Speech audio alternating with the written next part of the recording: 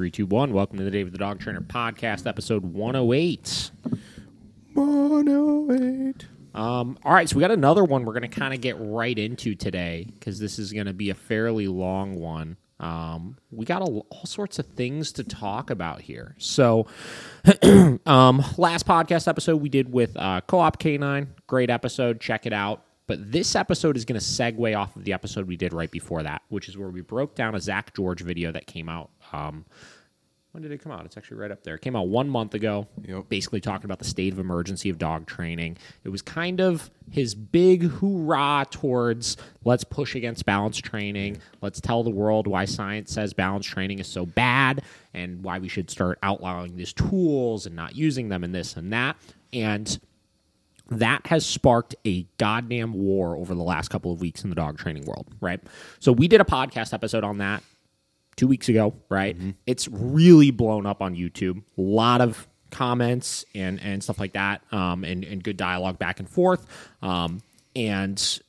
It just kind of showed me that there's a lot of people that want to keep knowing what's going on with this kind of stuff. Mm-hmm. And since then, right, a couple of different things have happened, right? So Ivan Balabanov has kind of joined in on this fight. He made a video 13 days ago, right? So just a couple days after we made our podcast episode talking about Zak Georges' video that he made. And I remember when I listened to this podcast the night it came out, and I remember thinking to myself, this is the most well put together dog training podcast I think I've ever listened to in my life. Mm-hmm. Right? So what I want to do is this is going to be a couple part segment here, right? So part one was the video we made a couple weeks ago talking about Zak Georges' stance on things. Part two is going to be today. We are going to break down this whole video that Ivan made. I'll see where I could add my 2 cents into it. I could help you guys understand some of the things he's talking about in it. But I do we're going to review the entire thing because it was so well put together. And for anybody that has any sort of interest into this debate and understanding why we do some of the things that we do, this is the man that you want to hear it from, right? Yeah. Ivan, for a lot of people, he'll break down his accolades and stuff in the beginning of this video so you can understand why he's probably the most qualified to actually have this conversation and break things down. But I want to play this so everybody can hear the opposing side of the argument. And then what we'll do next week is we will break down all of the controversy that's stirred up since. And basically there's been this back and forth war between Ivan, between Zak, between other well-known trainers, and we'll kind of break down my 2 cents on the debates and arguments amongst them, right? Mm-hmm. So, without further ado... Real quick. Yeah. Is it just me, or does he kind of look like Emperor Palpatine in his thumbnail? Like Zak right Georges looks terrible right there. He's got that Emperor Palpatine look. And dude, some of the TikToks he's made lately, like he's looking a little rough, man. Yeah. His eyeballs like sunken into the back of his head and stuff. You know? Might be losing some sleep over all this, huh? Maybe. So, without further ado, we're going to dive right into this and watch this video, The Real Facts About Science-Based Dog Training, a Training Without Conflict podcast by Ivan Balabanov. Let's make it fucking happen. Ivan Balabanov, and I'm a world-renowned professional dog trainer. I've been training dogs for more than 40 years. I was a guide dog instructor at San Rafael, California for 5 years. I was also animal behaviorist at the San Francisco SPCA in the early 90s before Gene Donaldson took over for another 5 years. I am a 2-time world champion in a very demanding sport of IGP, which includes tracking, obedience, and protection, as well as 16-time national champion. I regularly do presentations. 2-time world champion, 16-time national champion. I mean, just like that alone. And the reason why I think a lot of people have come out and been like, well, he's just a sport dog trainer, this, that. Why is he qualified to have these conversations, this and that? Mm-hmm. So the format of the sport dog training world is as follows, right? You are training the dog, one, for true real life examples and tests of not only their physical capabilities, but their mental capabilities. But also, you are training a dog to listen solely to you without the need of any reinforcements or punishments, right? When you go out on the field, right? When you go out and you perform your routines and stuff, some of these in the sport dog world can last up to 40, 45 minutes long, and you cannot reward or punish the dog one time throughout the entire thing. And you're asking the dog to do all sorts of really, really demanding exercises, right? So Ivan currently, right now, is probably the single most accomplished dog trainer of our generation, right? And that's one very important thing to put out there where, yeah, Ivan's got whatever, 12,000 subscribers and Zak Georges has like 5 million, right? Yeah. But I think we all know that somebody's popularity and fame does not make them qualified to be the best person of what they do, Yeah. right? So whatever. So get back to the video. Seminars and workshops around the world.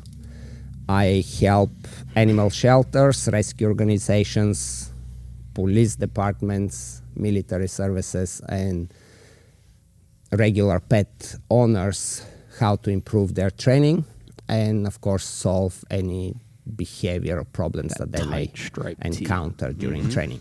I'm fluent in every aspect of dog training and animal learning, including classical, operant conditioning, ethology, evolutionary psychology, and any other branch of science that is important to dog training.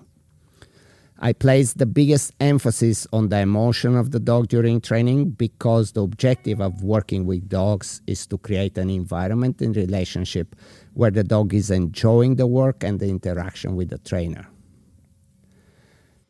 Further breaking that down right there, right? So he talked about the emotional well-being of the dog. Now, this is another reason why this is extremely important and what further qualifies Ivan to have some of these conversations, right?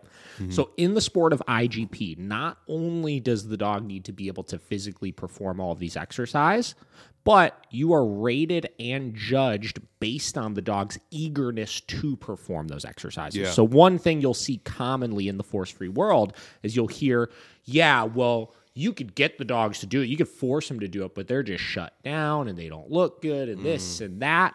Where not only are they training with aversives in this sport and training with positive reinforcement in this sport, but all of their emphasis goes into how do we get the dog willing participant and happy to do these things for us, because that's what they're getting graded off of. 100%. So it's just going against all the arguments of he is a balanced trainer. He does use aversives, but on top of that, he has dogs that are happy to work. And he's proved it through multiple world championships and national championships. It should go without saying that I'm a big advocate of positive reinforcement, shaping, and play. But because of the nature of this presentation, I feel that I need to emphasize that. Without everything that I mentioned so far, excellent training will not be possible at all. Positive reinforcement is a powerful and effective tool for teaching and controlling behavior. However, sometimes positive reinforcement is not going to be successful in our ability to succeed. I mean, for the people that are listening to this, he's showing videos of him teaching dogs how to skateboard, him teaching dogs how to use an actual toilet to go to the bathroom. Yeah. There are often instances where other training methods or approaches are more appropriate or effective. Let's be clear that reinforcements and punishments are intended to control behavior. As a professional dog trainer, this is the most important task of the job. If a trainer limits themselves to one or two of the operant quadrants and it's not able to make a breakthrough before they decide to recommend euthanasia or add psychotropic medication, there are two more options within the operant quadrants that have proven to work in real world as well as in hundreds of scientific peer-reviewed research. As I said, I will be offering references, so here is the first one. There is a very well-written book, Punish by Rewards. It discusses some of the problems with positive reinforcement.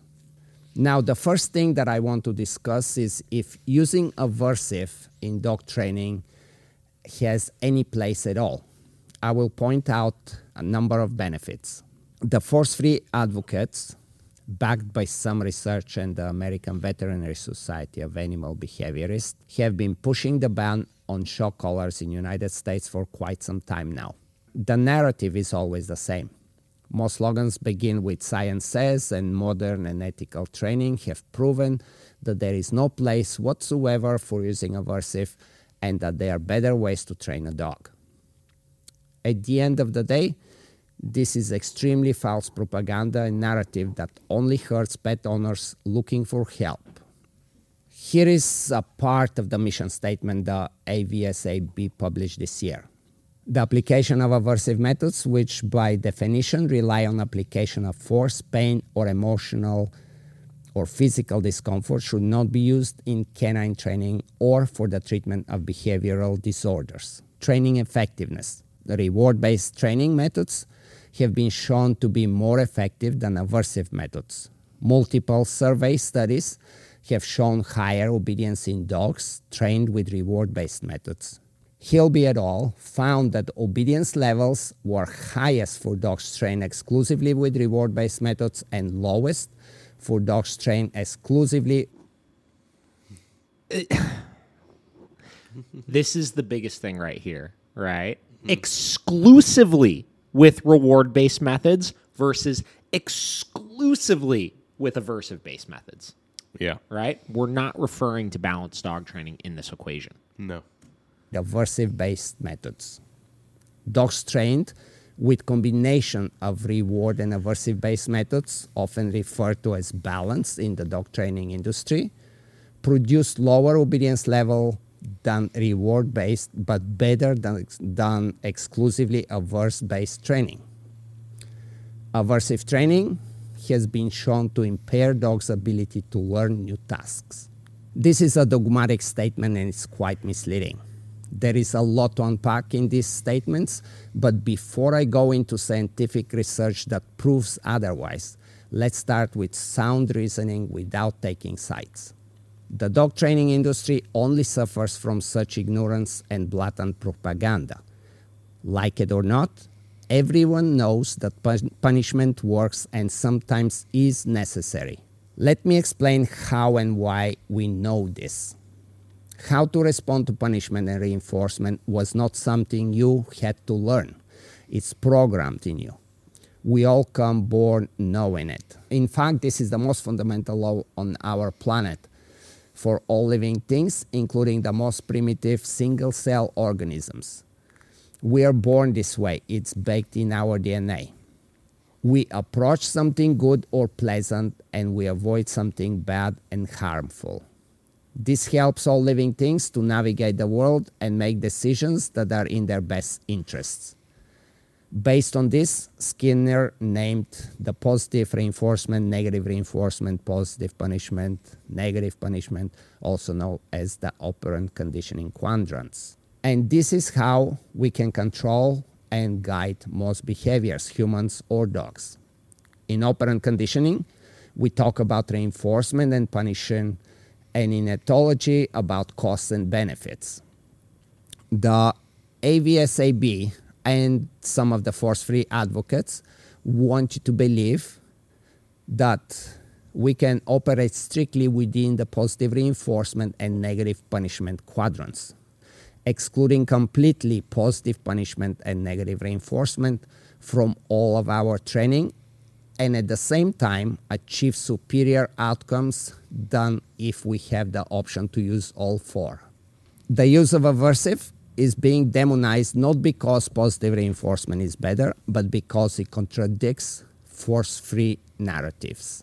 Not to mention monopolizing the industry, which I will get to later because this is a real problem that does not help working with dogs as effectively and humanely as possible. It is intended that the AVSAB will be staffed by the most well-educated doctors who will present unbiased science in order for us, all of us, to be more successful. Unfortunately, their rationale goes against billions of years of successful survival of all living things on planet Earth, and it has been debunked over and over again by sound scientific research. I have to repeat this once again. While it would be ideal to find ways to avoid the use of aversive in training and behavior modification, it is important to recognize that to avoid something unpleasant and approach something pleasant are fundamental biological responses that are ingrained in all living things. Okay, so let's break a lot of this down initially. So a lot of the initial stance that Ivan is making from just a fundamental perspective here is that, as he just said, right? Positive reinforcement, negative reinforcement, positive punishment, negative punishment, all four quadrants just exist. Whether we implement them or not, right? All of our behavior is contingent on all of those four things, right? Yeah. There are numerous gazillion different examples of situations where punishment or negative reinforcement just happens in nature and controls our behavior, right? Yeah. From a primitive standpoint to us living just in the real 21st century right now, 100%. Right? Now, Zak's argument is not that it doesn't exist. Zak's argument is that why would you intentionally apply it in your training program to work with the dog, right? And I actually don't recall Ivan specifically breaking that down and answering it.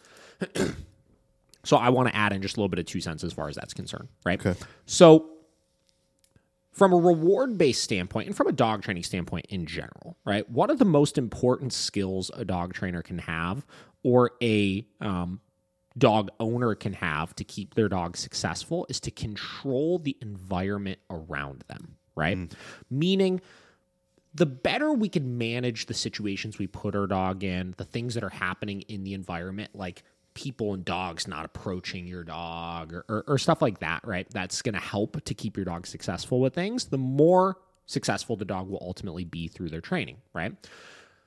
Now, there are situations where we can't control the environment, right? I can't control when squirrels are going to pop out of nowhere. I can't get control when a dog surprises us around the corner while we're out on a walk. I can't control numerous different things, the loud noise that happens or the car that backfires on the busy road or something that may spook the dog. So by providing things into the environment as punishment, we could further combat and control the things happening in the environment, which keeps the dog successful through this stuff, right?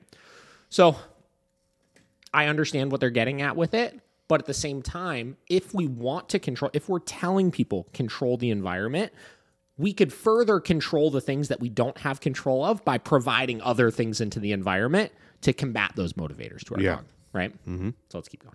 Either through natural evolution or grand design, these responses are a fundamental part of how we navigate and make decisions in the world.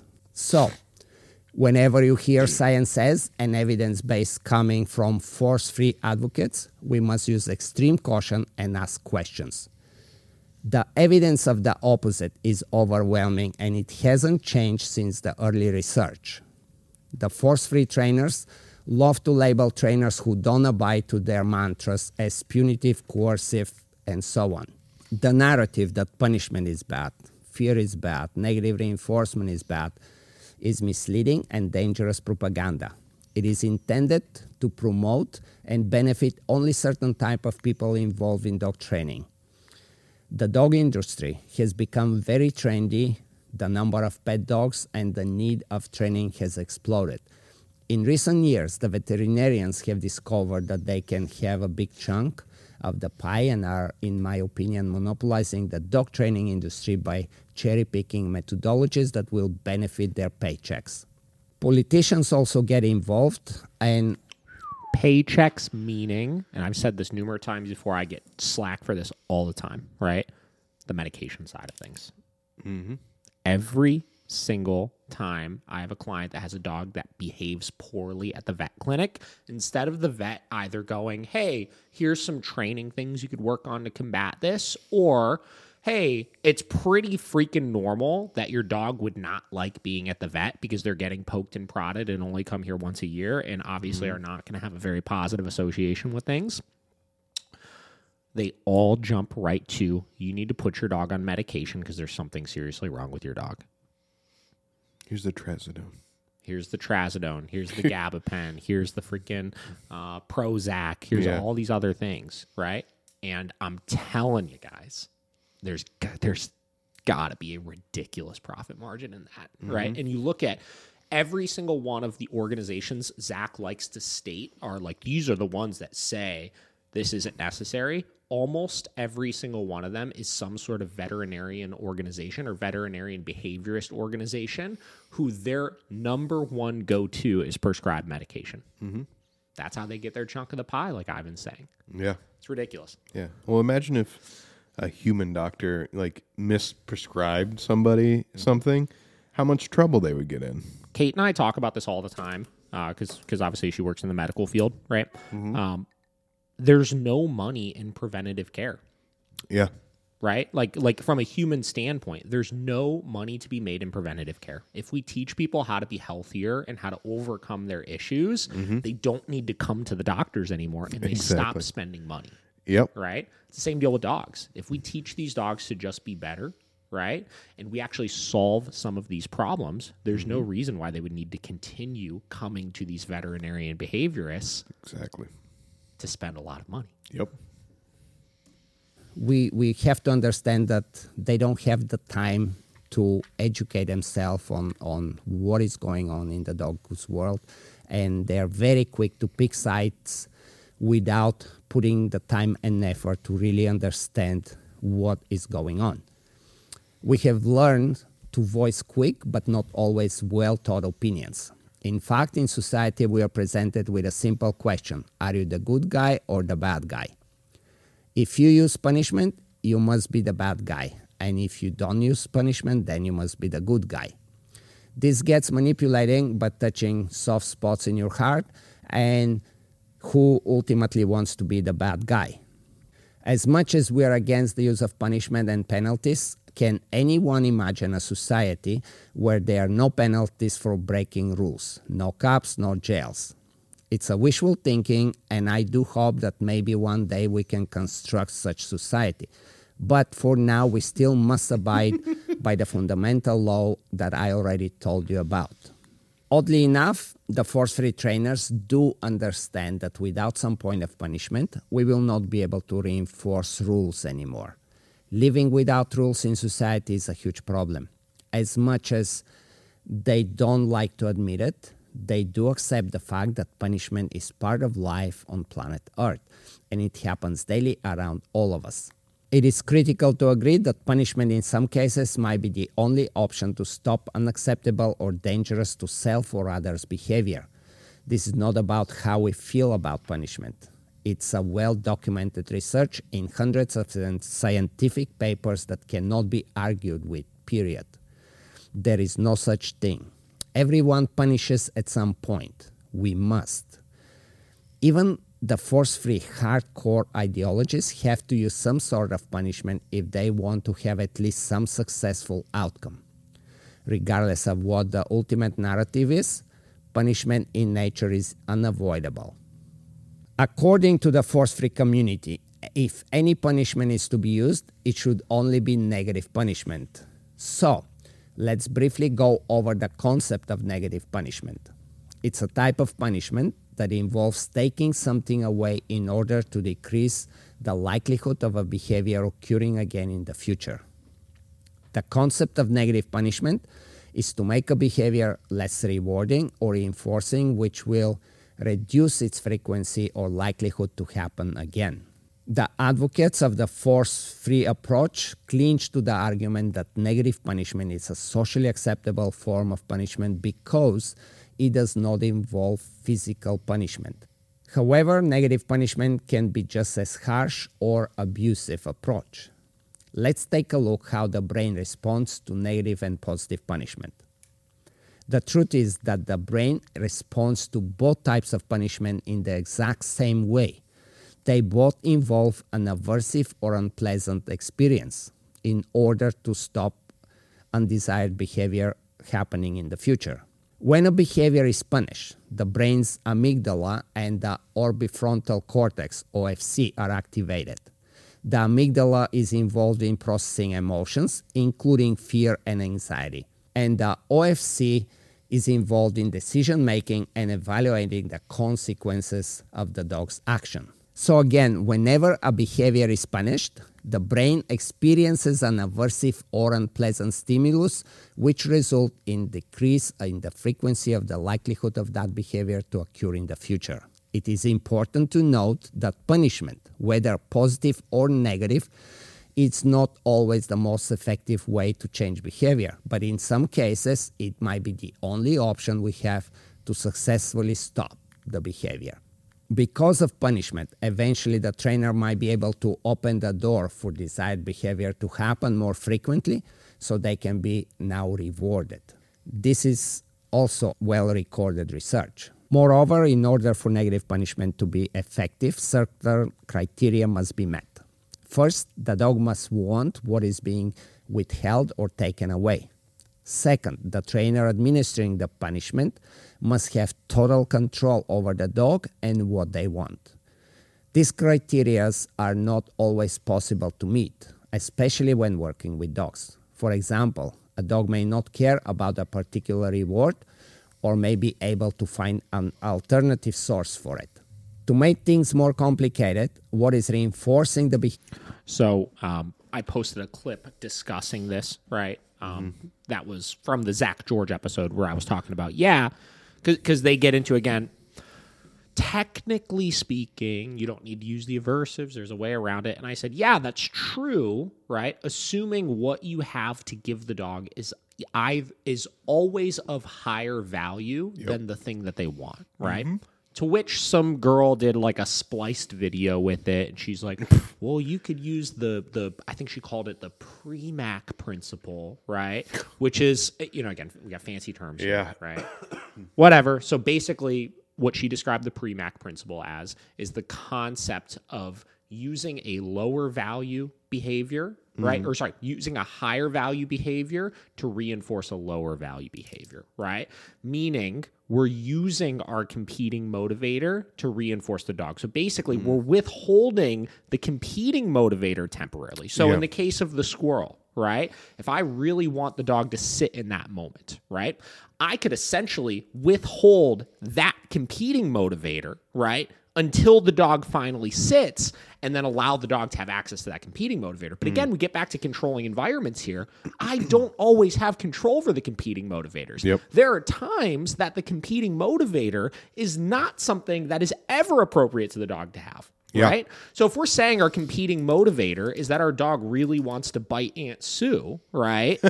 I'm obviously not going to wait until the dog doesn't do something that I don't want them to do and then go allow them to bite Aunt Sue as a reward, right? 100%. Or if I need my dog to walk politely with me past the deer, right? And they really want to get to the deer, and then the second they do that properly, I release the dog from it and let them go and run after the deer. That's not a situation that's always appropriate for the dog to do, right? So it still holds true. What Ivan is saying is by implementing punishment in those situations, though that may not 100% solve the issue or solve the dog's emotional well-being that they like to call, right? Or make them confident in the choice that they should be making ultimately. What will happen is it will make that a little bit less rewarding for the dog to want to engage in, opening up the possibility for me to then reinforce appropriate behavior. May not be clear or not possible to control, which makes the use of negative punishment obsolete. In 2008, a German study comparison of stress and learning effects of 3 different training methods in dogs, led by Schalke and Salgiri, found that negative punishment increased cortisol level, which is a marker of stress, significantly more than using electric or prong collar. Come back and watch football all season long, live and cable-free with YouTube TV. If you own a dog, you need to know about Susan Garrett.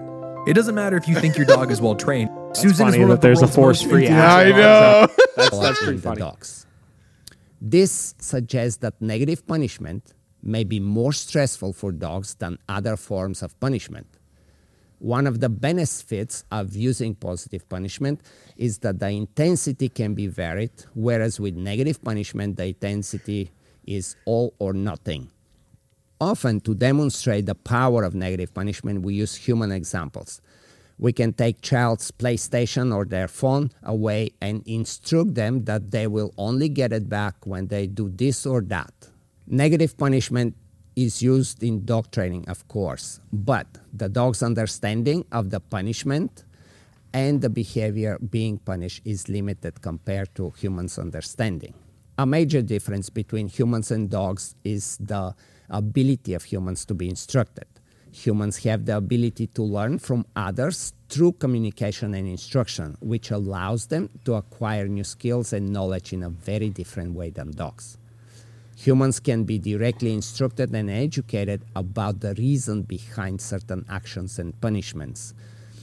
Humans and dogs are different in a number of ways, but perhaps one of the most significant differences is the ability of humans to engage in abstract thinking.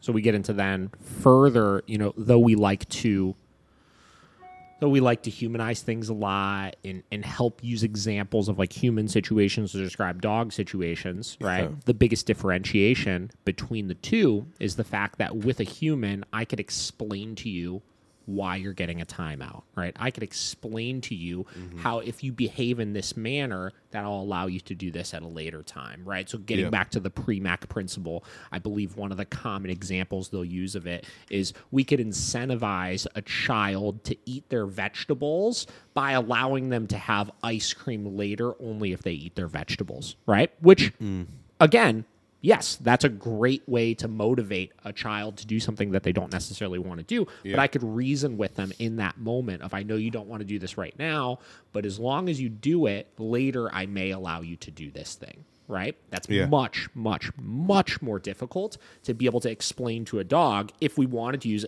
a different motivator that they may like more. So let's say they can't go, I'm not going to let them go chase that squirrel. But if I tell them, if you behave on the walk right now, when we get home, you're going to get this whatever treat that's the highest value. You're going to get 2 scoops of dinner instead of 1 scoop of dinner or something like that, right? I can't articulate that to them in that moment, right? There's no way to clearly outline that to them. The only way that that process would work is if in that moment I gave them that higher value competing motivator, which we don't always have control of, or it's not always appropriate to give to them.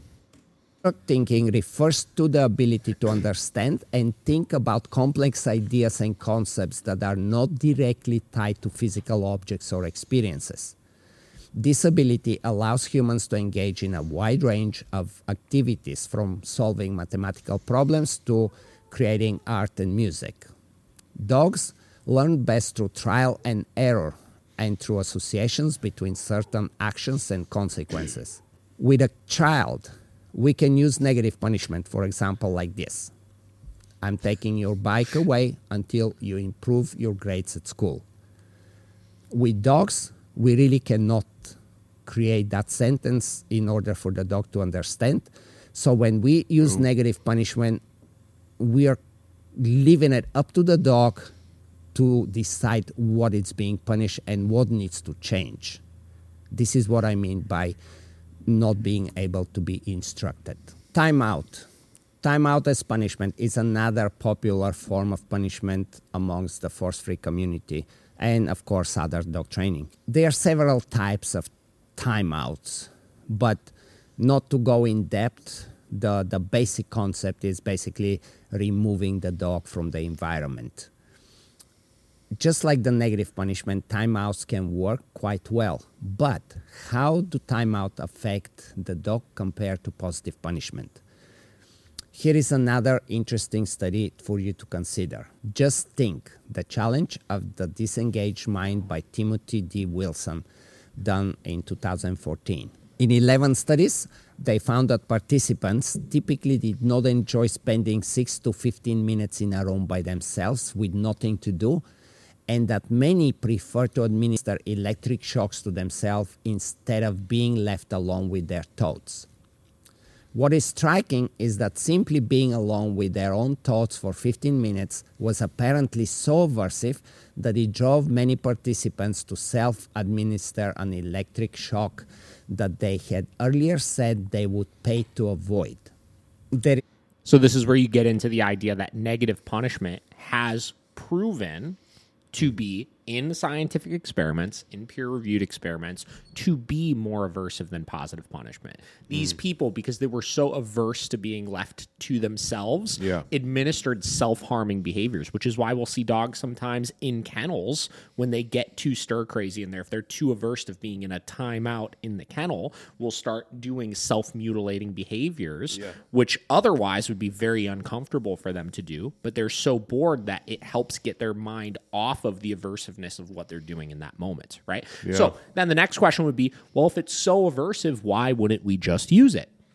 To the point Ivan said just a minute ago, it is so challenging to be able to effectively attach those types of punishments to behaviors because we cannot articulate clearly enough what they're for, and it winds up being left to the dog's own devices to figure out what it's for, right? Yeah. And in most cases when we do that, the dog is not going to pick in their mind the thing we want every time, and you could wind up creating more confusion and more stress because the dog cannot figure out what it is they need to do to avoid that punishment. Yeah. Plenty of research of the side effects of timeouts that if I begin to list references, this video will become quite long. But here is one more that is of importance. Harris and Hirschfeld found that non-contingent release from timeouts may be a critical factor leading to negative associated effects. In the beginning of this article, I asked the question, is there a place for the use of aversives? The force-free dogma is that positive reinforcement is the superior option to work with dogs. They use slogans like this one. Balanced traditional trainers are stuck in task training, and that's why they use tools. How can aversive will ever be suitable to train dogs? Or would you do this to a child? Fear-based training has been proven to be damaging, and so on. These are once again slogans that touch soft place in our hearts, and we are forced to make that decision if we are a good or bad person. Ultimately, not based on scientific research, incorrect and dangerous narrative that is being forced upon pet owners and dog trainers. Dogs are social animals. The way they interact with the world is mostly by using aversives, instead of giving each other food as rewards. They do bite each other during play or if they want to establish dominance and so on. Clearly, aversives are the most functional communication tool amongst animals and dogs. This is by far the most natural way for dogs to communicate with each other. Here I will add another study for those that are questioning my statement. Punishment in Animal Societies by T.H. Clutton-Brock and G.A. Parker in 1995. Positive punishment. Now, let's go over what science... To break that down real quick. So, Zak Georges, another video he made, I think a couple days after he made that state of emergency dog training crisis video where he talked about, but what about dogs that correct each other? To which he tried to justify by saying that dogs punishing each other is such a small part of their social interactions. They're really quite, what was the term that he used? They're really quite cooperative creatures and work together to accomplish their goals. Though I'm sure that a part of their life is cooperatively working towards their goals, for sure. Dogs and all animals communicate to each other using aversives. That is their primary means of communication. Yeah. Right? Very rarely do you ever see any sort of situation where a dog is rewarding another dog for correct behavior because they're opportunists. And all they do is they apply punishment for things that they don't like to assert dominance and control over each other. Yep. And then once that hierarchy is established and they've established their rules and boundaries, then they go about just living their lives with each other. Mm-hmm. So that's very interesting. And the thing that killed me about Zak's argument against it was just, well, it's only sometimes. It's like, well, yeah, punishment is only, like, we're not using it all the time. Like, for like every 24 hour or every hour of the 24 hours I spend with my dog is not me punishing them. Exactly. Right? As about aversives. I will begin with positive punishment. Is there a place for it? Is it at all that bad? From early years of behaviorism, Skinner was very much against the use of punishment. In operant conditioning, it's believed that positive punishment is the least effective Vivid Seats, your ticket to ninth inning nail biters, third period penalty kill. Skinner himself. Here are some of the major arguments against positive punishment. Punishment induces emotional changes that interfere with learning. But so will positive reinforcement or any other approach when used inappropriately. Nevertheless, studies show that the effectiveness of positive punishment in reducing problem behaviors tends to be associated with a wealth of positive side effects. The positive side effects tend to far outnumber any negative side effects associated with positive punishment. Many studies have found that using punishment as a behavior modification technique may also increase the incidence of wanted behaviors. Punishment provokes aggression. Well, aggression response is not strictly... To quickly tag on to what he just said, by implementing punishment for things we don't want, it opens up more opportunity for the things we do want, which opens up more opportunity for us to implement positive reinforcement to reinforce those things. Related to positive punishment or negative punishment. In fact, experiments have shown that parts of positive reinforcement are aversive as well and will lead to aggression. The transition from food reinforcement to extinction is an aversive event, and aggression is sometimes a major side effect of that extinction. This is why the marine world trainers invented the least reinforcing scenario, the LRS, which is basically a form of bribing with certain criteria but with questionable effect.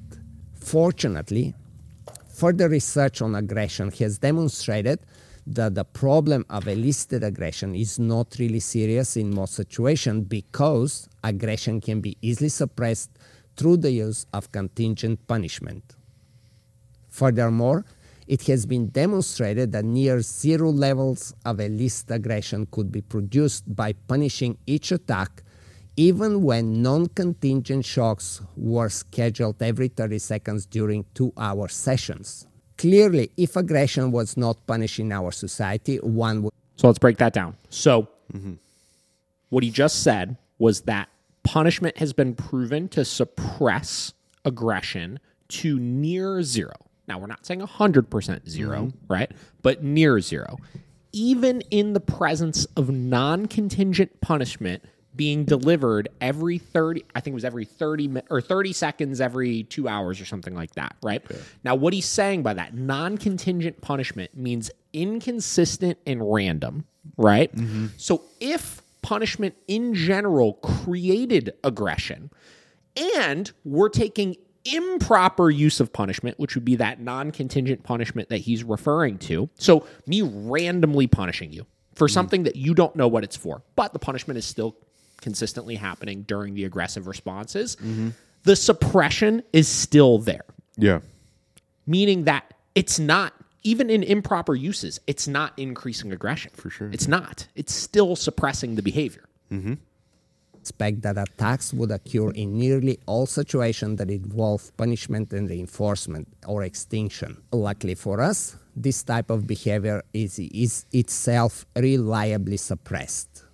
Positive punishment is ineffective.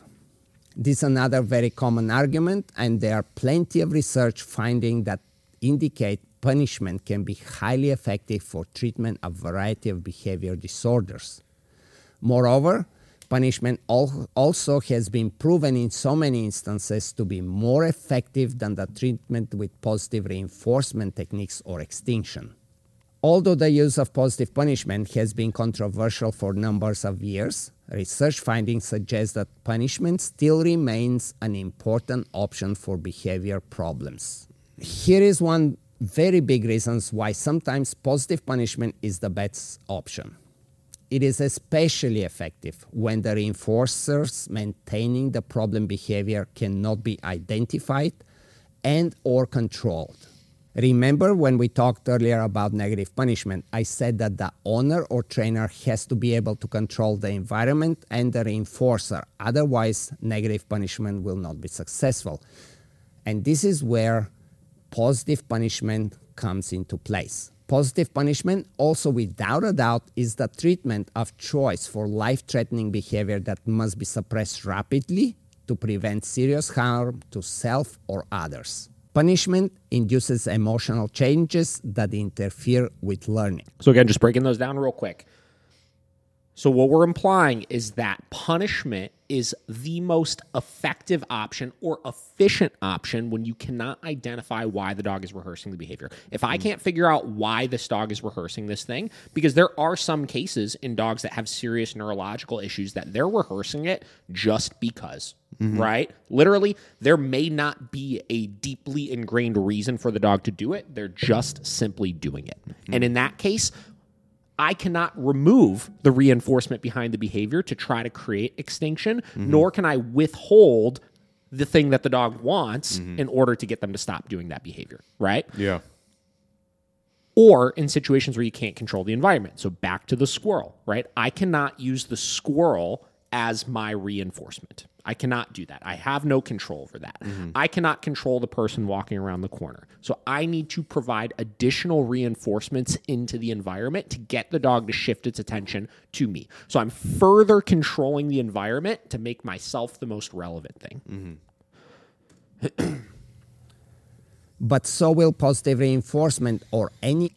And the last part of it was obviously, or in situations where there are serious life-threatening issues or just things of serious magnitude. So we use the example all the time of, yes, I do believe that you could teach somewhat reliably a dog not to jump on people without the use of a physical punishment. It's definitely possible. Nobody's saying it's not possible. But do I want to take the risk that my reinforcement and my timing is not going to be appropriate enough to stop it when my 86-year-old grandmother comes over, and if my 150-pound dog goes to jump on her, they could potentially cause her to have a serious life-threatening injury over it? Absolutely not. Punishment is a more effective and efficient tool for guaranteeing that I could stop it like that and make sure that situation doesn't happen. Other approach when misused.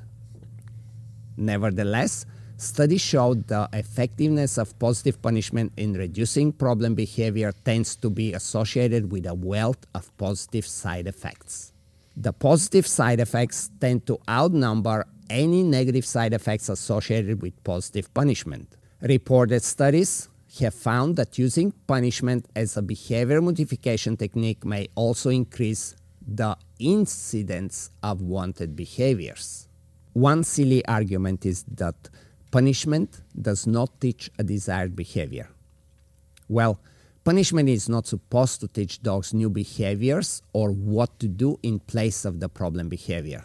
This is why we have positive and negative reinforcement. They are extremely effective for teaching alternative behaviors. Punishment creates fear. Before you agree to this, let's look at the statement without using our initial emotional response.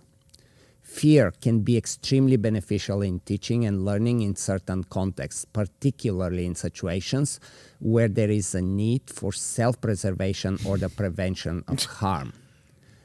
Many harmful encounters can be avoided strictly to exposure and some element of fear without the need to experience serious physical harm. I will mention here again the most fundamental law on earth for all living things. We approach something good and we avoid something bad. With some dogs, it's important to teach them to be afraid of certain behaviors or actions that could be dangerous for them or others. This is the fucking key, because this is I've said this so many times on this podcast, my biggest issue with most modern balanced dog trainers out there. And as we get into part 3, which is going to be next week, where we talk about the different trainers that have jumped into this and their stances, the thing that fucking kills me is when I see these balanced trainers come on and they try to sugarcoat and pander to the fucking force-free crowd of, we're not using these tools as negative or to create fear or this or that. This is what I loved so much about Ivan's stance on all of this stuff from the beginning when he first started doing his podcast last year. Yeah. And coming out there, is he's saying it how it is. and he's saying it 100% truthfully, right? Yes, your emotional instinct, the first time you see punishment will create fear. You're like, whoa, well, I don't want to create fear. But literally look at your day-to-day life and look at all of the things that could possibly happen if you altered your behavior, if you were not scared of certain repercussions for your actions. Yep. I could list out hundreds of things that could possibly happen to me in one single day that all terrify me. Terrify me, right? Oh, yeah. I don't live in fear over it. But the potential consequence, I am scared of happening. I do not want it to happen. And that is a powerful motivator for me to live in a civilized society. Yeah, 100%. Well, depending where you live and what you do with the dog, it may be very important to teach it to respect cars. When done by an expert trainer, even the worst car chaser can be taught to avoid and ignore them throughout creating some respect for the cars through some fear. For those of you that remember the famous dog chaser, despite her intelligence and training, she had to learn as well that cars are something you don't challenge or mess with. John Paley mentions this in his book, that Chaser was quite stubborn, but ultimately learned to respect the cars. A certain amount of fear is also the most natural way to teach a dog not to chase livestock. And there is plenty of comprehensive research done to back this statement. In many instances, fear can serve as a powerful motivator for learning and can help dogs to develop good habits and behaviors that keeps them safe. Fear can also help dogs to understand and respect boundaries, which can be important in maintaining a safe and harmonious relationship with their owners and others. Learned helplessness. It's an extremely famous study that gets constantly pointed to. It's done by Seligman and Meyer in 1967. The force-free community always refers to as the worst-case scenario that may happen, so we have to go over this one as well. They found that if dogs were initially exposed to an inescapable electrical stimulus, they would not try to learn an avoidance strategy later, even when one was available. They suggested that the animal had learned that it was helpless in its ability to avoid the aversive. This research was subsequently used as a model of depression, but is of questionable validity.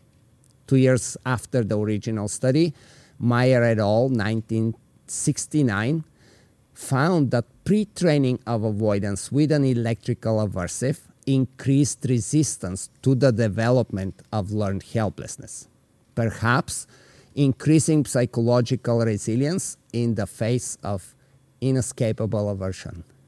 Early experience and other factors contributing to individual differences may also affect the tendency to develop learned helplessness in the response to non-contingent aversives. The result of Meyer et al. Described above have more recently been reevaluated along with other experimental studies in rats by psychologists with an interest in the development of positive psychology. In this context, exposure of aversives that can be controlled by the animal's behavior help to build increased resilience not only to the aversive in question, but more broadly to stressors. Thus, theoretically, God, there's so much to unpack with some of the things. I remember, dude, literally, when I was listening to this when it first came out, I was in my car. I listened to it in my car. This is my second time only listening to this, and I feel like I'm like re-listening to it all over again. Yeah, there's a lot. Right. There's just so much to unpack. So let's break down two of the things he just talked about there, right? So learned helplessness. The concept of learned helplessness is basically that if you're improperly using aversives, you could, quote unquote, ruin your dog by teaching them there is absolutely no escape to unpleasant things happening, which will cause them to become more aggressive because their escape mechanism, their flight, is completely gone, or you will just psychologically destroy your dog, right? Is basically the concept of it. How they did this test in the scientific experiment where they initially talked about it is they basically took a box and they electrocuted the floor at ridiculously high levels, right? They blocked the dog's ability to escape that electric stimulus. And after the dog panicked and fought it for a while, the dog eventually just gave up and said, this is going to happen to me and there's nothing that I could do about it. Right? So it's, first off, it's the most inhumane experiment you could do. And two, there's basically no trainer on the face of the planet that would ever come close to simulating that exact same situation to a dog. Yeah, exactly. Right? From there, what they did in the experiment is after they put the dog into learned helplessness, they opened up the escape, and the dog didn't even try to escape, even though the escape was clearly right there. That's crazy. And I'm pretty sure it was done with dogs. It might have been done with, I think it was done with dogs, but it may have been done with rats. Whatever. The animal that it was done with did not try to escape, right? Further proving that you ruined the dog, right? Now, I don't think it was in this podcast. In another podcast Ivan did where he spoke with an actual scientist that studies rats in controlled environments. They discussed then, they further ran tests on the equation after the fact and showed that even the dogs that were put into a state of learned helplessness, right? So the state that the dog is completely ruined at that point, it's basically the point of no return, right, for animals. They were able to recondition their association fairly easily and have the dog realize once again that they were in control of the behavior and the aversives happening around them. Yeah. So it wasn't that ruinable. This is where when people talk about if you use aversives, if you use non-science-based training, you're going to ruin your dog and you'll never be able to change it. Even under the worst case scenario of if you did hit that point with your dog, it's still fixable then at that point. Exactly. Past the learn helpless conversation, Ivan talked about the use of aversives and the use of teaching the dog they are in control of escaping and avoiding things, right? So they could avoid a punishment for something, right? Or they can escape a negative reinforcement sensation and be in control of those types of things. It has proven to create more resilience in the animal. So we talk about how the use of aversives can build confidence and build the dog's emotional well-being by making them stronger. Yeah. Right? It's like with humans. We talked about this on the podcast with Co-op K9 the other day, where I said some of the worst things that have happened to me in my professional career that I've experienced have made me a stronger, more capable business owner because I realized that even in the face of these things that were really, really scary, I was able to overcome it, which built confidence. And the same can apply for your animals. For sure. Where by catering and coddling and sheltering and doing all of those things, you create a weaker state of mind, which further goes to show why aversives can be very beneficial in your training program. Yeah. I mean, even if you look at, humans where, let's say they had a easier time growing up or, they had everything kind of spoon-fed to them. I mean, it's, what is that? It's born with the silver spoon in your mouth or whatever, but and listen, there's a tipping point with all of this. Oh, for sure. You know what I mean? Like there's a balance. It's not like if only bad things ever happen to you growing up, you're going to be like you're in a great state of mind, right? Yeah. There's obviously things to overcome for each, but I think if you have a better chance of doing something better if you've had those adversive moments in your life that I can overcome these hurdles 100% to do something better. 100%. All right, let's keep going. Is controlled exposure to aversive could somewhat paradoxically improve the long-term well-being of dogs. Positive punishment, just as positive reinforcement, has several rules that must be followed in order to be successful. But this is an extensive topic that can only be learned at dog training schools or other extensive training. Get cable-free live TV made easy without the cords or hassle. YouTube TV. Terms apply. Cancel anytime. Nature-inspired fragrances that tackle tough pet odors. New Airwick Pet Expert. Negative reinforcement. Most fun games, most popular games involve negative reinforcement. The easiest one as far as understanding the concept is hot hands. I give it as an excellent example to my students at my dog training school to demonstrate how negative reinforcement is not about creating unhealthy fear and emotional damage, but a fun game everyone likes to play. We clearly use negative reinforcement in every so-called contact sports, from boxing to football, soccer, basketball, and so on. They are based on escape and avoid, which leads to reward. It is important to understand the fundamentals of negative reinforcement so you can avoid the negative side effects. Pointing out only negative side effects which are due to incompetent use is unfair. We can do the same with positive reinforcement, of course.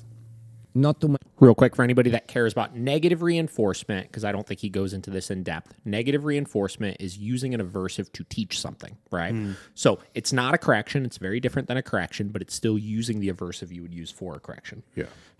So the idea of it is I will apply some sort of aversive, teach the dog how to avoid it, and have that aversive turn off when the dog completes the correct behavior. Now, a lot of people are focused on the aversive. The dog is focused on the release of the aversive or the off switch of the aversive. So let's say I'm teaching a bed. I apply stimulation. Dog gets on the bed. Stimulation comes off. The dog is learning how to escape that stimulation by getting onto the bed. And furthermore, the release of the stimulation creates a positive association, right? They turned off pressure and they're like, wow, this thing I'm doing right now is really good, right? Which is why properly used, you don't see a lot of the fear and anxiety and stuff they talk about because it creates clarity. It teaches the dog you're in control over aversives, right? You can escape this sensation and it's not something to be super fearful of, right? For anybody who wants to actually see negative reinforcement in action, I just did a trainer consult, an in-person one at the facility. I think it was in dog vlog number like 106. I think I have it right here, actually. Hold on, let me see.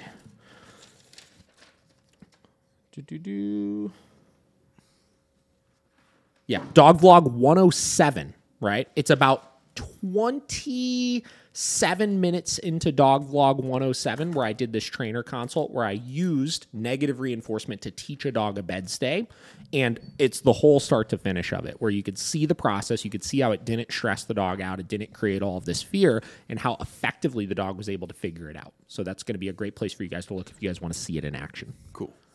That ever since the 1975 study done by Michael, which says that every reinforcement includes both positive and negative form. It is quite unfortunate that the AVSAB would rather recommend psychotropic medication so light-handedly when behavior therapies, including some form of aversives, can eliminate most behavior problems without the wide and dangerous side effects of psychotropic medications. We're almost to the point to talk about shock collars, but not the most popular dog training equipment that the force-free leaders demand should be the only training equipment used. These training tools are falsely presented as non-aversive, therefore they do not cause pain, discomfort, or fear. Let's first take a look at the so-called no-pull harness.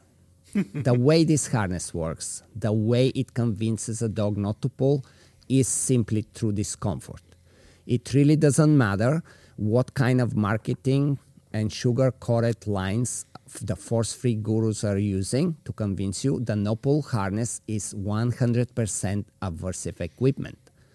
Anyone who argues with this, no matter what titles they may have in front or behind their names, must accept the fact that they are not speaking the truth. Here is how it works. The straps that go under the legs restrict movement through discomfort. If the dog stops pulling, it escapes the discomfort.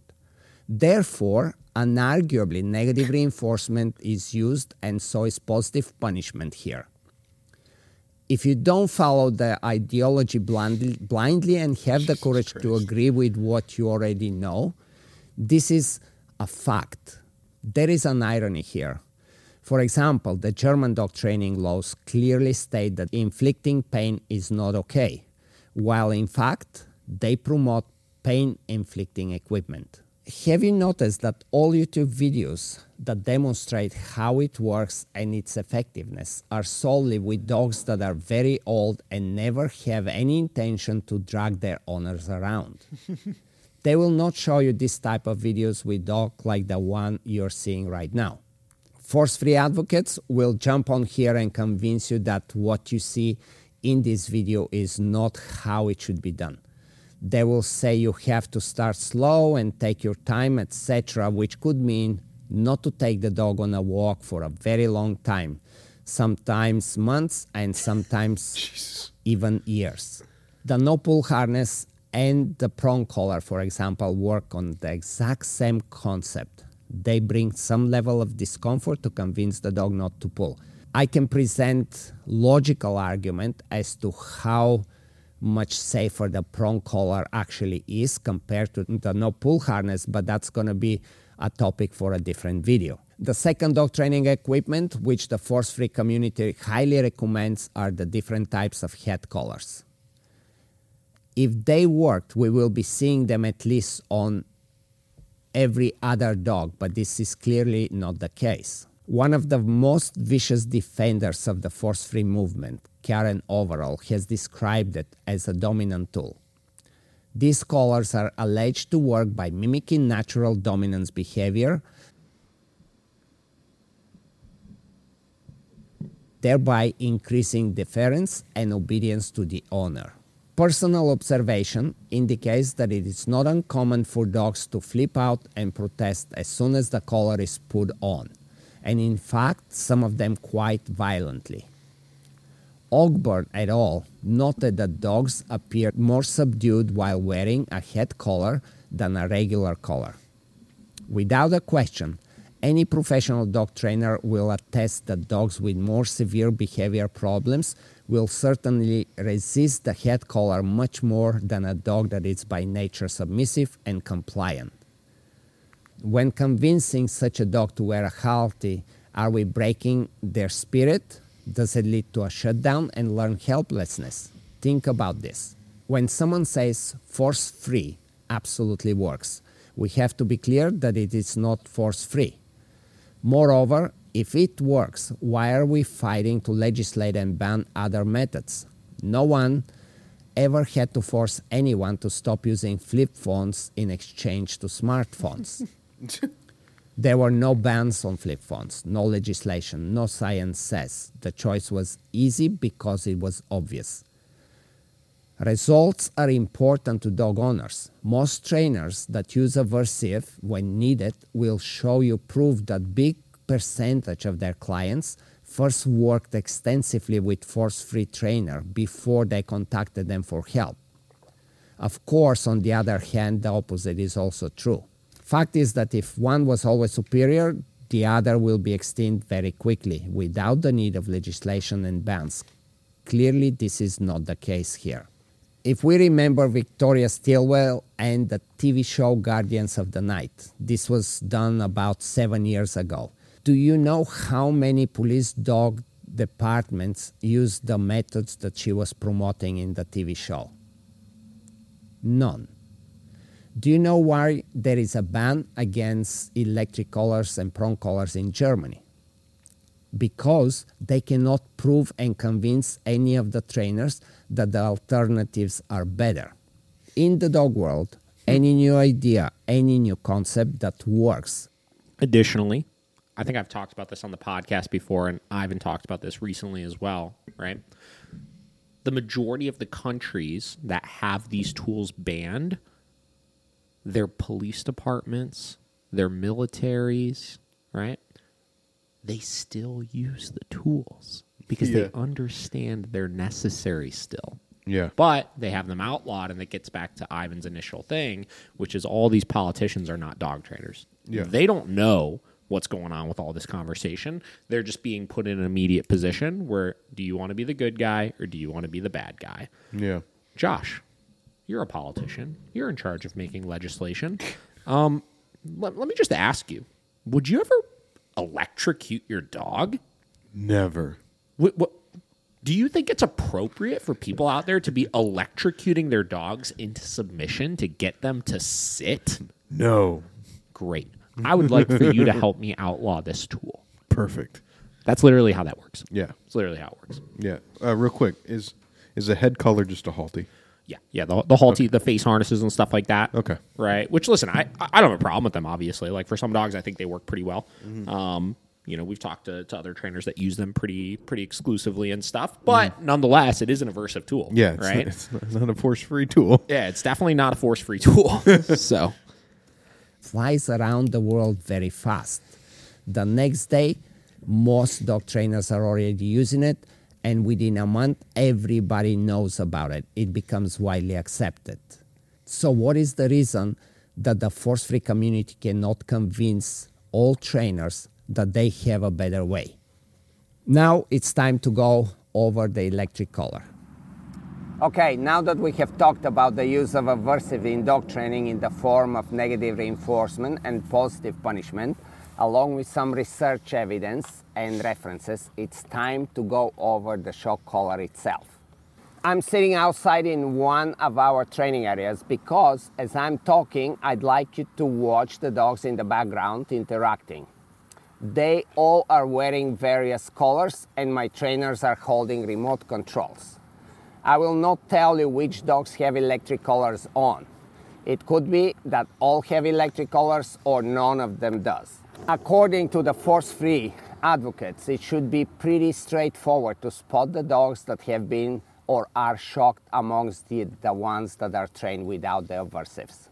They should show stress, low body posture, anxiousness, avoidance, insecurity, and of course fear. Possibly even aggression to other dogs or the trainers. Lots of lip licking, yawning, yelping, tucked tails, and so on. In fact, some of them must be traumatized for life. They would not even want to be here, but instead hiding in the far corner, kind of the thing that the force-free refer to learned helplessness. So, again, as I talk, pay attention to what goes on behind me. How did the shock collar become so popular? For this, we need to look at the history because there is a good reason. Electric stimuli was originally introduced in animal learning research many years ago as a way to create discomfort in animals in a controlled and consistent manner without causing physical harm. Up to that point, the researchers were running into a lot of problems, such as seriously injuring the test animals. Moreover, it was impossible to replicate a study or even to repeat a session or a trial because of inconsistency of the level of intensity. During these old behavior studies, researchers used wide variety of high-risk aversive techniques, including food restriction, deprivation, physical restraint, water deprivation, noise burst, a mixture of mechanical and tactile stimuli such as pinching and hitting, air puffs, and so on. So, it is very important to note that the use of electricity was accepted as a safer alternative to all other aversive tools. And yes, even the no-pull harness. Nevertheless, the trainers who are against electric collar argue that it's harmful both physically and emotionally and can lead to increased aggression and fear, always suggesting the worst-case scenario.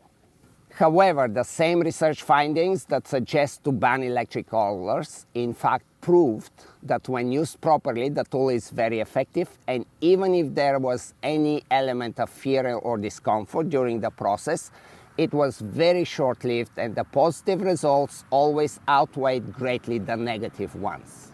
Instead of listening to someone's interpretation of the findings, I suggest taking the time to study the research, which isn't as easy as just reading the abstract or the conclusion of the paper. For example, Schalke et al. Used 3 groups for one of their studies. One of the groups of dogs received non-contingent random shocks, to which, of course, the dogs in this particular group responded negatively, simply because they could not make any sense of what was going on and got shocked just because. Imagine you walking into a kitchen and whatever you come in contact with, being a chair, table, microwave, you name it, sometimes it shocks you and sometimes it doesn't. Clearly, you will not be able to make sense any of it, and you will most likely choose to avoid being in that room altogether whenever possible. On the other hand, if the only time you get shocked is when you turn on the toaster, you will quickly learn to avoid it, but other than that, you are very comfortable going on with your life as usual in the kitchen. This is exactly how electric fences at any farm work. Have you ever seen horses or any livestock shivering in the far out corner of the field, afraid to move anywhere because on this end of the side of the property there is electric fence? You haven't. And the reason for this is quite simple.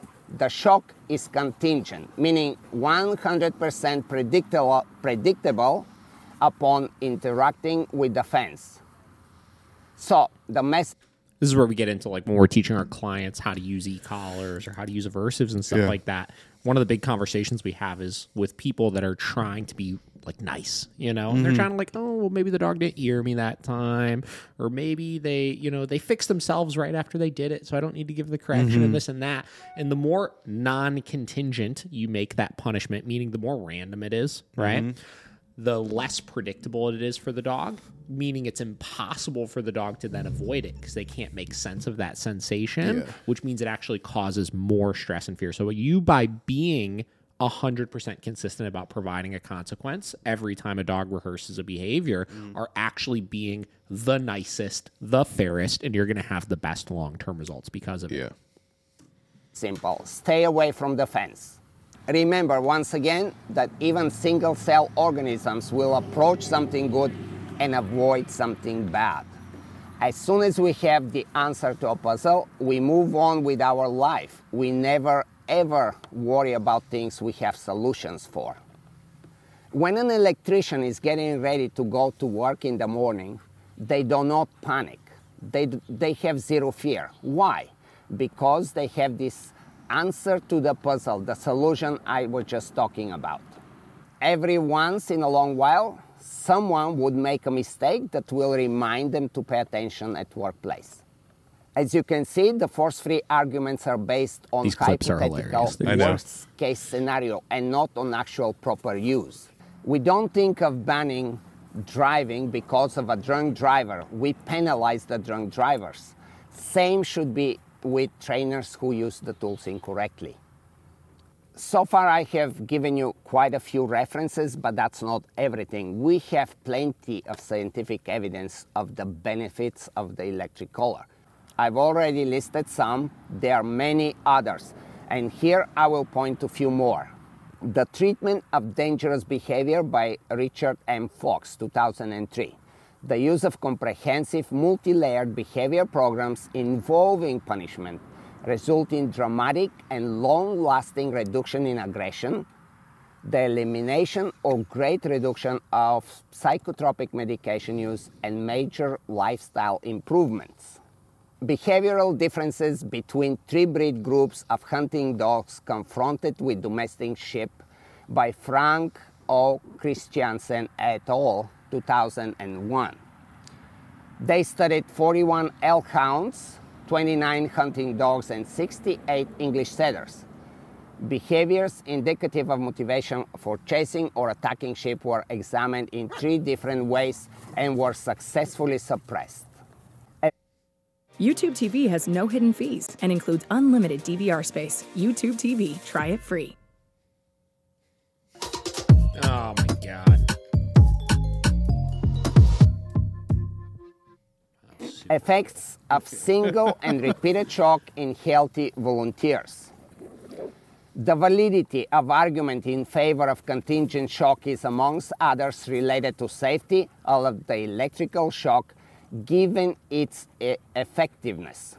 This study adds to the debate by demonstrating that 48 healthy individuals who received 480 shocks failed to experience any negative side effects such as shutdown, fear, or aggression. Side effects of contingent shock treatment by W.M.W.J. Van Orso, 2007. When their treatment was compared to baseline measures, the results showed that with all behavior challenges, individuals either significantly improved or did not show any change for the worse. Negative side effects failed to be found in this study. Positive side effects in the treatment of self-injurious behaviors by Thomas R. Lynchild, 1994.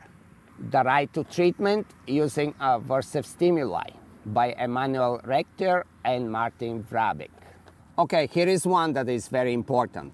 Evaluation of an aversion-based program designed to reduce predation of native birds by dogs. An analysis of training records for 1,156 dogs. This by far is the most comprehensive study ever done on the matter. On top of the incredible number of dogs, the study was conducted within several years, from 1998 till 2007. Which means that they actually did follow-ups, something that is never done by the bias studies pointing out only the negative side effects. Those studies only focus on the dog's reactions at the moment when the aversive is applied, but not concerned with the immediate recovery or the much-needed reliability at the end. It is very different when conducting a research to prove that the ideology narrative is correct versus research to find out a solution to a serious problem. In this case, the preservation of kiwi birds in New Zealand. Okay, so let's break that down real quick also, because that's an important distinction as far as when we get into like, well, the reason why all these people are pushing it is there's no scientific evidence, Science can be swayed towards trying to figure out a certain outcome, right? Yeah. And again, we know that aversives in the moment can cause temporary fear or anxiety. That's the reason why they work, right? We joked about that in the last one. We were talking about Zak Georges, obviously, right? The problem is the long-term benefits of those are really what are important, right? The long-term reduction of a dog that just doesn't jump anymore or doesn't, when they're off-leash, chase after different animals or livestock or birds in this case, right? The reliability of a dog not leaving your perimeter after understanding the boundary that you want to set with it so they can be reliable off of the leash, et cetera, right? They only study the in-moment thing. And then past that, there's no long-term follow-up as far as the dogs that were trained positive only and how reliable those results actually were. Yeah. Right? So this one was cool because since it was done over multiple years, they were able to see over multiple years how much these dogs' lives were able to flourish. And the thing that they were trying to study literally went away. Like long-term went away, not just in the moment, like that they always say. Yep. The New Zealand study to this one. A study done by the advocates of positive reinforcement only training. The welfare consequences and efficacy of training pet dogs with remote electronic training collars in comparison to reward-based training. Done by Jonathan Cooper, Daniel Mills et al. In 2013 at Lincoln University in UK. This particularly poorly conducted study is referred to a lot as the proof or superiority of positive reinforcement. They had to demonstrate that dogs can be recalled and stopped from chasing sheep. Ironically, dogs were kept on leash and the sheep were in small playpens which restricted movement, which cannot trigger any chase instinct in the dogs. Subsequently, in her study, efficacy of dog training with and without remote electronic collars versus a focus on positive reinforcement, in 2020, China et al. Used the same video material to basically double down on the same findings. I tried to have Professor Mills on my podcast to discuss these findings, but after the initial contact, he refused to come forward. Fortunately, in 2021, China's... This is the biggest thing, right? So, like, Ivan has had a lot of scientists and stuff on his podcast to discuss these types of things. Nobody wants to argue the point because there's holes that can be pointed out. So in the case that he was discussing where they were trying to teach dogs how to not chase sheep, obviously, the experiment, they controlled the environment to set themselves up for success. So they made the environment easy enough where the positive reinforcement would work. Where the competing motivator, they controlled it and made it so that it wasn't that motivating to the dog to want to be enticed by, where we know prey drive primarily is triggered when the animals are moving and or running. So by restricting those animals' ability to move or run, you could get the results you were looking for, but there was no proof to show if it actually was able to be followed through in the real life when those dogs are actually going to need to be herding these animals and not chasing them. Work was reviewed by Rebecca Sargison and Jan McLean. They pointed out many flaws in the paper and concluded that such research cannot be used to justify the banning of e-collars. The persistent challenge with research that solely focuses on positive reinforcement is the tendency to make grandiose statements in their papers without providing sufficient evidence to support their claims beyond the study. To ensure that training methods are effective and evidence-based, it's crucial to critically evaluate research. These are not the only studies. There is a wealth of information out there for those of you who want to learn more. If needed, I'm always up for respectful discussion or a debate on scientific findings as well as hands-on training and behavior cases. As the force-free community continues to push for a ban on electric collars, they're using very misleading, fear-mongering tactics in their efforts. They would do whatever it takes to present the use of electric collar as cruel and unethical. Their analogies and examples have no basis in proper electric collar training methods. They strive to use scientific jargon and give beautiful examples when it comes to positive reinforcement training. However, all examples that they offer on electric collar training clearly demonstrate their lack of understanding of the proper use. You might have seen a demonstration by force-free trainer followed by an explanation of how the electric collar works. Here is typically how it goes. They will get a volunteer, strap the collar on the wrist.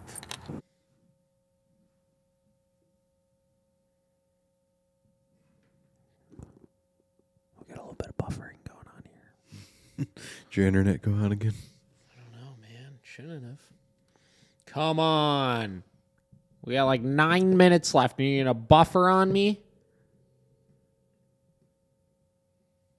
Oh, Jesus.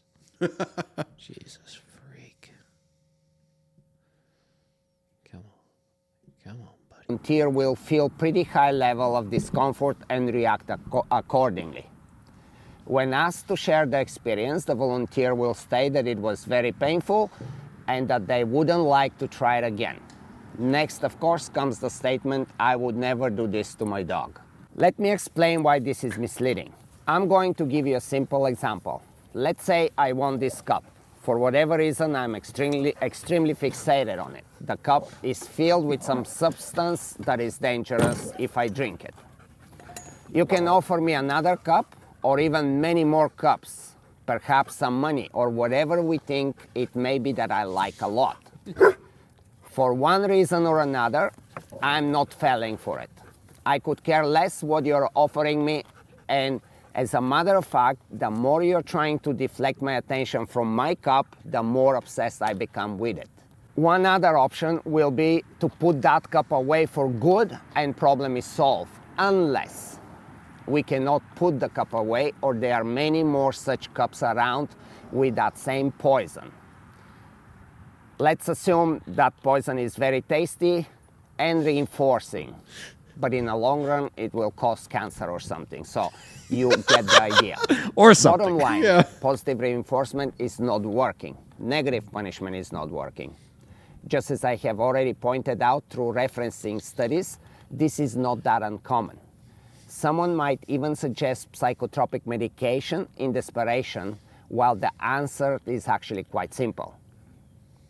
We can add a safe aversive and allow me to make a choice. So let's say I receive level 2 on the collar, which is a very mild discomfort. Now in return, I will have to make a decision what to do next.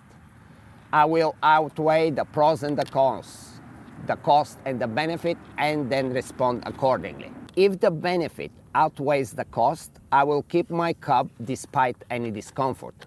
However, if the intensity increases to a point where the cost outweighs the benefit, I will reevaluate my decision. Ultimately, what must be clear is that I am in control of the situation. It is my choice to be stubborn or not. I know I am not telling you anything new here. It all goes back to that fundamental law to approach or avoid something. If you didn't pay for your parking spot, I guarantee you that you will not go in prison.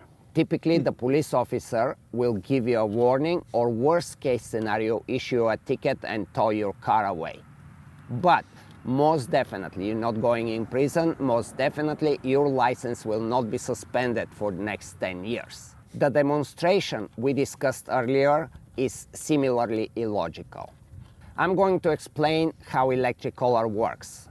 First thing first, no one can die from electric color.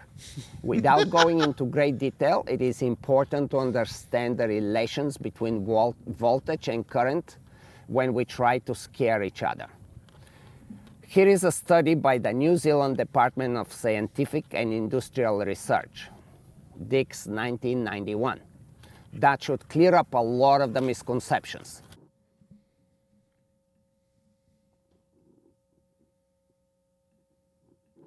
Here is a study by... Okay, so this study that he's talking about, just because he doesn't read it, I want to read it for everybody. So everybody always asks me the same question of like, can the electric collar actually hurt your dog? Like sometimes if your dog will develop a hot spot or something, people will equate that to like you're using high levels and it's burning the skin, et cetera, et cetera. Yeah.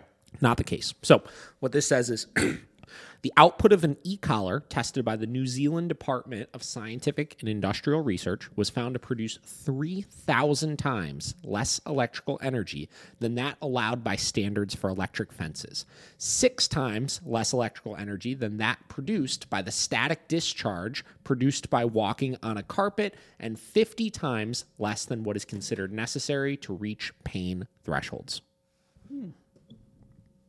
New Zealand Department of Scientific and Industrial Research, Dix 1991. That should clear up a lot of the misconceptions. Now let me explain how the electric collar actually works and what happens, how it communicates with the brain. So we have these 2 contact points. I'm sure everybody is to some level familiar with the electric collar. The electricity really travels from here to here under the skin, right under skin. It doesn't travel anywhere else. It does not create physical harm. There is plenty of studies, as I've pointed out already. But it tricks the brain to respond in a certain way. It basically sends up kind of like a panic message to the brain to say, watch out, you need to escape or you need to avoid that discomfort because it leads to something dangerous. And this is really the trick.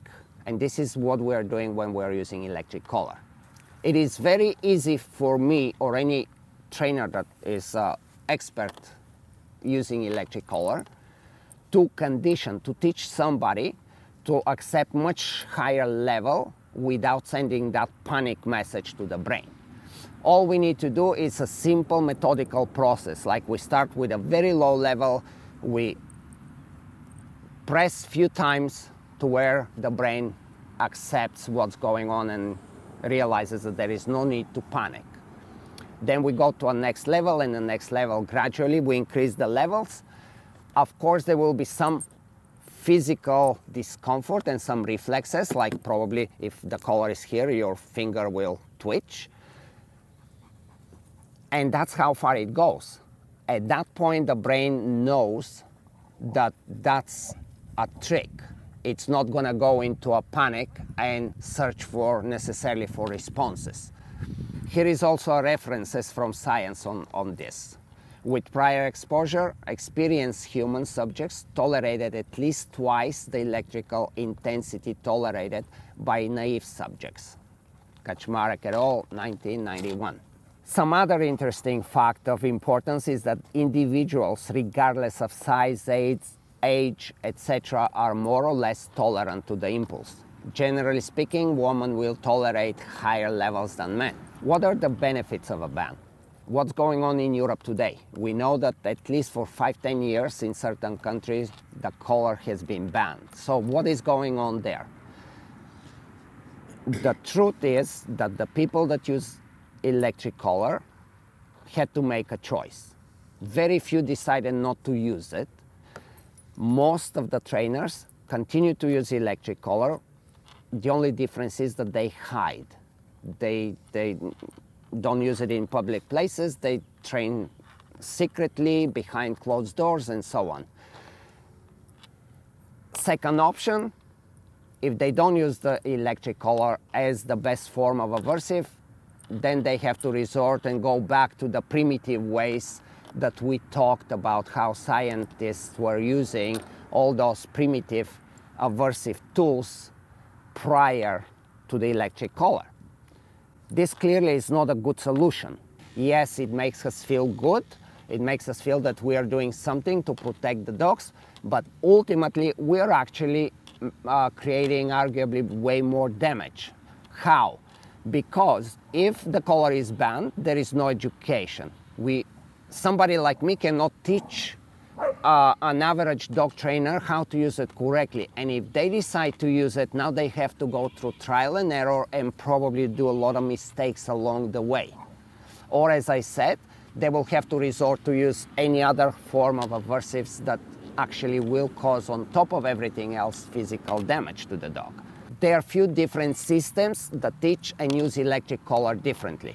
I don't want to go in detail here to say which one are preferable, but as a rule of thumb, when electric collar is used properly, there is nothing in the dog's behavior or the body language that will hinder the use of electric shock.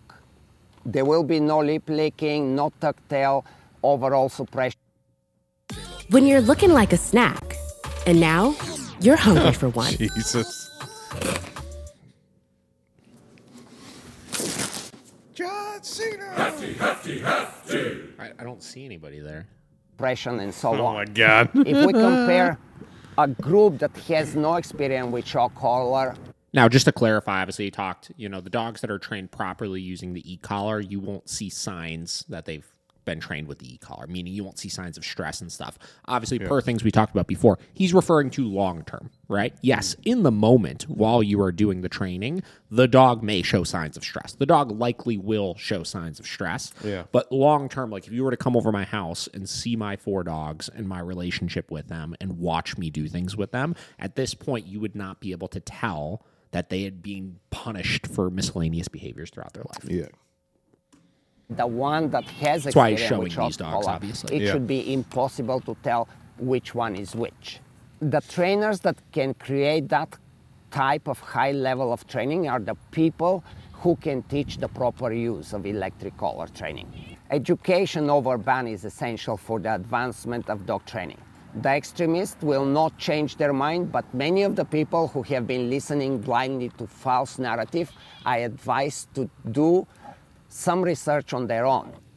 Of course, don't forget that the algorithms will feed you what you want to hear. So you need to search intelligently for new information, not the one that you already know of. In closing, I must also say that I am predominantly play-based trainer. I use positive reinforcement when positive reinforcement works. But I do like to have the opportunity to use form of aversive to stop dangerous behaviors or wherever else it's needed, wherever else the positive reinforcement is not working. Some of the force-free community advocates strongly advocate for a cause despite being aware that it has flaws and does not align with the best interests of dogs and trainers. These individuals are primarily motivated by their strong belief in the ideology rather than desire to promote the well-being of the dogs. It is important to critically evaluate and question the intentions, reasoning, and evidence behind the claims, and make decisions based on all research and experience available instead of cherry-picking studies that suit your beliefs. Thank you for watching.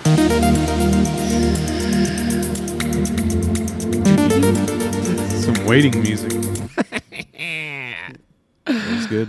All right, guys. So, long episode, obviously. Long episode that we watched, obviously. Very, very dense, right? Even myself, like I said, this is my second time, first time watching it, second time actually listening to it, and even I am taking more pieces of information from that. The fact of the matter and what Ivan is trying to show in this is that the true science behind all of this is so flawed that we can't make distinctions off of it, right? We could cherry pick all these different studies. Zak Georges cherry picks studies, and all of these veterinarian associations that are trying to push for positive-only training and medication and all of that kind of stuff are cherry picking studies that prove their point, yet there are numerous studies out there that discredit some of those also. But they're obviously not going to use those ones. But because they are the loud majority, and because we could tell every single one of those organizations has an agenda behind them. Unfortunately, their kind of stances are rising to the top of the equation, and then you'll see in part 3 that we do when we break down the dialogue between Ivan and Zak and some of the conversations they had back and forth with things. They don't want to discuss the other side. They're basically pretending it's not there or discrediting it by saying, well, that study you showed was from 2002, and the studies I showed were from 2020. But the age of the study does not discredit the accuracy of the study. Yeah. But they won't discuss it. So, nonetheless, Oh, boy. that's what stirred up all this. Zak Georges' initial video stirred up this whole conversation. Ivan made that video that is pretty clearly a response video to what Zak has been pushing without naming anything, obviously. And then that turned into the war that's happening right now amongst the dog training world, which we're going to get into all the nuances of it. But I felt it important to break down the second video so that we had both sides and both kind of perspectives here so that we could then discuss the conversation, right? So what I would recommend everybody do is, if you haven't already, watch the video that I posted 2 weeks ago, 2 episodes ago, episode 105, I think, right? Or 106? 106, I think. 106. It's 106. It's Zak Georges' War Against Balance Training. Watch that video. Obviously, you've watched this one already. And before we talk about the conversation amongst them, make the decision for yourself. Most of the people listening to this are average dog owners. We got plenty of trainers and stuff also, but a lot of average dog owners. And I want you to listen to both arguments and ask yourself the question of which one makes more sense to you. Yep. Because one of the arguments is 100%, this is you're bad, where the other one is simply, this is why what I'm doing is accurate, right? So there's a difference between tearing down somebody else versus positioning yourself as the person of authority, right? Yep. Through knowledge, experience, and results. So do that, and then we will we'll dive more into this conversation next time and do part 3 and summarize it all and wrap it all up, and we'll see if there's anything new between now and then that happens in this world. Oh, I'm sure there will be. So, you got anything to throw in there? Not really. It's just I think Ivan did a great rebuttal. I don't know. That was. I couldn't even imagine putting that together. I know that was so. Like, I don't full of prep stuff. for any of these fucking podcasts, and I can only imagine how much time that took for him to compile all of that. I'm sure that was that whole 2 weeks. Yeah, right. He took from that first video. You know. Yeah. But yeah, I'm excited to see, because I haven't really. I mean, I know that I've been seeing the banter. You know, when I'm uploading YouTube stuff, like it'll show me. Yeah. Ivan stuff, but I haven't watched it because I knew we were probably going to do a video, so I'm going to blind react to it. That's right. It's going to be very interesting, I'm sure, because I did see like a few seconds of like Ivan's like, and when he actually says in response to Zak Georges, he made a I think it's a 7 or 8 minute long, Yeah. or no, I think it was like 4 or 5 minutes. It was super short Yeah. response video to Zak. Yeah, It was really funny. I was like, we'll oh, watch boy. that and break that down next week, because that's pretty funny. I'm excited for that. So Listen, guys, this is the drama side of things. You know, I like my drama. I like talking about the drama. So I like presenting the drama to all of you guys. Yeah, but also I think it's a very important conversation that's happening right now. Most certainly. You know, and it's like, who knows, like the ending of this conversation where it's actually going to put dog training. So yeah, I mean, listen, there have been already in the States many proposals to actually have these tools banned, right? Like to the point where like laws have been written up, right? Or bills or whatever the fuck they're called. I think it's I'm just a bill yeah, sitting here on on Capitol Capitol Hill, Hill. right? So I think that there have been whatever the fuck they're called, right? Actually written up in proposal to ban these tools, right? Yeah. So this is a serious conversation right now, because it is something that we are facing as dog professionals. Of it could happen, you know what I mean? It's happened in a lot of other countries already, and we've seen the negative side effects of it, right? So we have to continue having these conversations, obviously, and we'll see what happens. Yeah. So. I guess real quick, has Caesar ever used like Yeah, he has his Halo his little collar. Halo thing. Yeah, it's an I was going to say he doesn't use them that much. I No. don't. I mean, listen, I don't fucking know Caesar, obviously, but like just in watching all of his shows and stuff, I remember in the old days with the dog Whisperer, right? There were a couple episodes where he utilized an e-collar. There were a couple of them. I was going to say, even if not, he's definitely not. I mean, his training is all aversive. all aversive. Yeah. So I mean, it would be nice to see someone like in his, higher. I mean, he's probably on the top of the totem pole. Kind of put in an opinion, but yeah, we'll see. I think he's discussed these types of things, Yeah. and obviously he's a proponent of all of it. And, I think all of these guys, I think the thing that as balanced dog trainers, we all need to continue doing a good job of is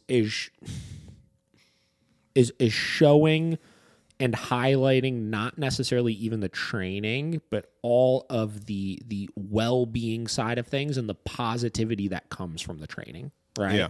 The freedoms and how much happier the dog is able to be post-training because of it and stuff like that. Because sometimes we can get too hung up on the training side of things. Right. For sure. While we're training the dog, are they happy? Are they not happy? This, that. It's like Ivan was saying, the long-term study of this kind of stuff and the long-term well-being of the dog is really what's important in this stuff.